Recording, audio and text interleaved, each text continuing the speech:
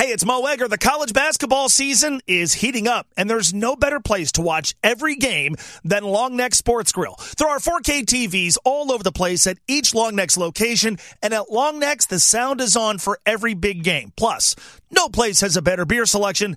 And I say this often, if you haven't tried Long Neck's wings, what are you waiting for? No matter who your team is, you'll be able to watch them at Long Neck's, Wilder, Hebron, and Richwood. Long Neck Sports Grill. This college basketball season, stay late, come often. 9 minutes away from 5 o'clock on ESPN 1530. Our friend Robert Weintraub's going to join us at 5:20 today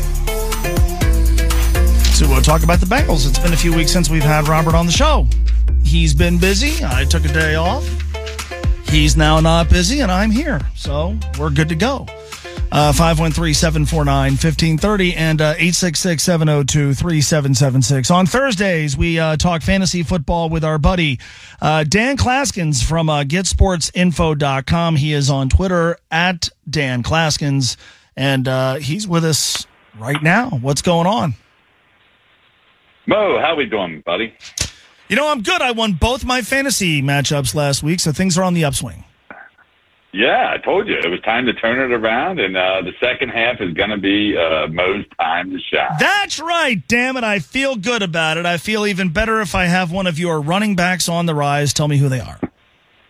Yeah, a few guys really catching my eyes. Let's start with Aaron Jones. Matt LaFleur talked him up before last week's contest, promised to get him more involved, and boy, did he deliver. 20 attempts, 5 targets. He had 19 points, fantasy points. Love the fact that he had that workload. Earlier in the season, he had a big workload. He was a fantasy stud. So if that continues, he stays healthy, I look for the same to be. Jonathan Taylor, speaking of guys that are delivering, he really had one of his best games, week 9, of a significant leap in nearly every utilization category, including 75% of the snaps he played. So Jonathan Taylor could get back up to that elite RB1 range if that trend continues. And then everybody's talking about Keaton Mitchell this week. And we saw what he did at the Combine. We knew he was fast. And, yeah, his big runs came late in that game, and it's sort of a backfield by committee there with Edwards and Hill. But, I think Mitchell definitely is going to see an increased role down the stretch. And with that playmaking ability in that Ravens offense, that could equal fantasy success ahead. All right, let's roll through some key Week 10 injuries. Well, let's start with tonight. As we know, the Bears have been banged up, especially with quarterback Justin Fields. I thought he might return tonight. That's not going to be the case, nor will Khalil Herbert. So with their thumb and ankle injuries, respectively, we'll maybe get him back next week, but that downgrades this Bears offense when I expect to be a terrible game tonight. But better news for quarterback Kyler Murray. He's going to return to action for Arizona. I'm not really overly optimistic at getting him in right out of the gate, but he certainly delivers some upside that I know fantasy managers are stashing and hoping for. The Vikings, what about Josh Dobbs last week, Mo? That was unbelievable. Certainly a lot of excitement there, but they lost Cam Akers to a season-ending Achilles injury. They got KJ Osborne concussed now. Justin Jefferson at least a week away from a return with his hamstring issue. They're still pretty banged up there in Minnesota. Nobody's as banged up as the Giants, and now without Daniel Jones and Tyrod Taylor, this offense is just pathetic. Anybody outside of Saquon Barkley can be dropped. You guys, I'm sure, have been talking at length about the Bengal injury situation here. It's definitely buzzkill city for T. Higgins and his fantasy outlook these next couple weeks, just when he was getting into form. We'll see if Chase plays. The other receiver we're watching for this game is on the other side of the football. Nico Collins missed practice again today. He's dealing with a calf issue. If he were healthy and playing, he'd probably be a back-end wide receiver, too, in this matchup. So that is of concern, and we're going to keep our eyes as well. More long-term situations. Josh Palmer placed on IR last week with a knee issue. Can rookie Quentin Johnson get going in L.A.? Maybe. I'm not banking on it. And Dallas got it. What a gruesome injury that was for the Eagles.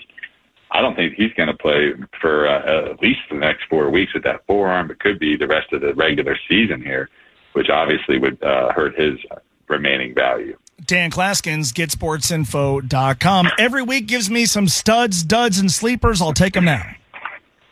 Yeah, C.J. Stroud definitely fits the stud profile. I don't expect big numbers last week, and it's going to be a little tougher environment here on the road for sure. But given what the landscape is at quarterback and what we've seen from him thus far, he definitely is in my top 6 at the position this week. And Josh Jacobs, new head coach, new attitude, going back to the well. That's what they're doing in Vegas. It worked last week. It should continue against the Jets. He's a nice pickup. On the dud side, I'm going to pick two players from the Cleveland-Baltimore matchup. I think it's going to be a low-scoring game. I'm going to sit Jerome Ford at running back, and I'm going to sit Zay Flowers at receiver. Flowers, especially with all the rushing success they've had and an emergence of Odell Beckham. Mark Andrews is healthy. Just not enough targets for him. And a couple sleepers. Baker Mayfield, I know they lost last week, but his fantasy numbers have been nice. The schedule gets a little tougher down the stretch, but I think he's got one more big game in him, and it's coming this week versus Tennessee. And Tyler Lockett hasn't done much, but Washington is an exploitable secondary, and I think Seattle will exploit it much better than it was by Mac Jones and the Patriots last week. I look for him to be a sneaky wide receiver 3 play this week in Seattle. All right, Dan Clasgens is with us. Tell me about the Do Good Fantasy Second Half Challenge. Yes. As we've been talking about here the last couple of weeks, I work at DAV, Disabled American Veterans. We help 1 million veterans a year. We got our 5K coming up we talked about, but Mo, this is for the fantasy players out there. Maybe your season's down the stretch. Maybe it's not.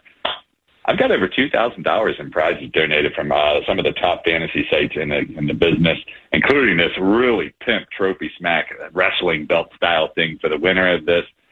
It's $15 or more. You donate to DAV.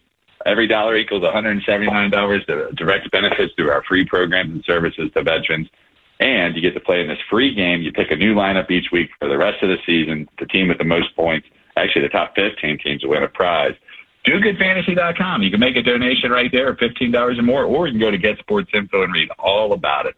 Also, check it out on my social there on X at Dan Class. Awesome stuff as always. We'll chat in a week. Thanks so much. All right. Have a great weekend, brother. You too. Check out GetSportsInfo.com and make sure you follow Dan on Twitter /X at Dan Clasgens.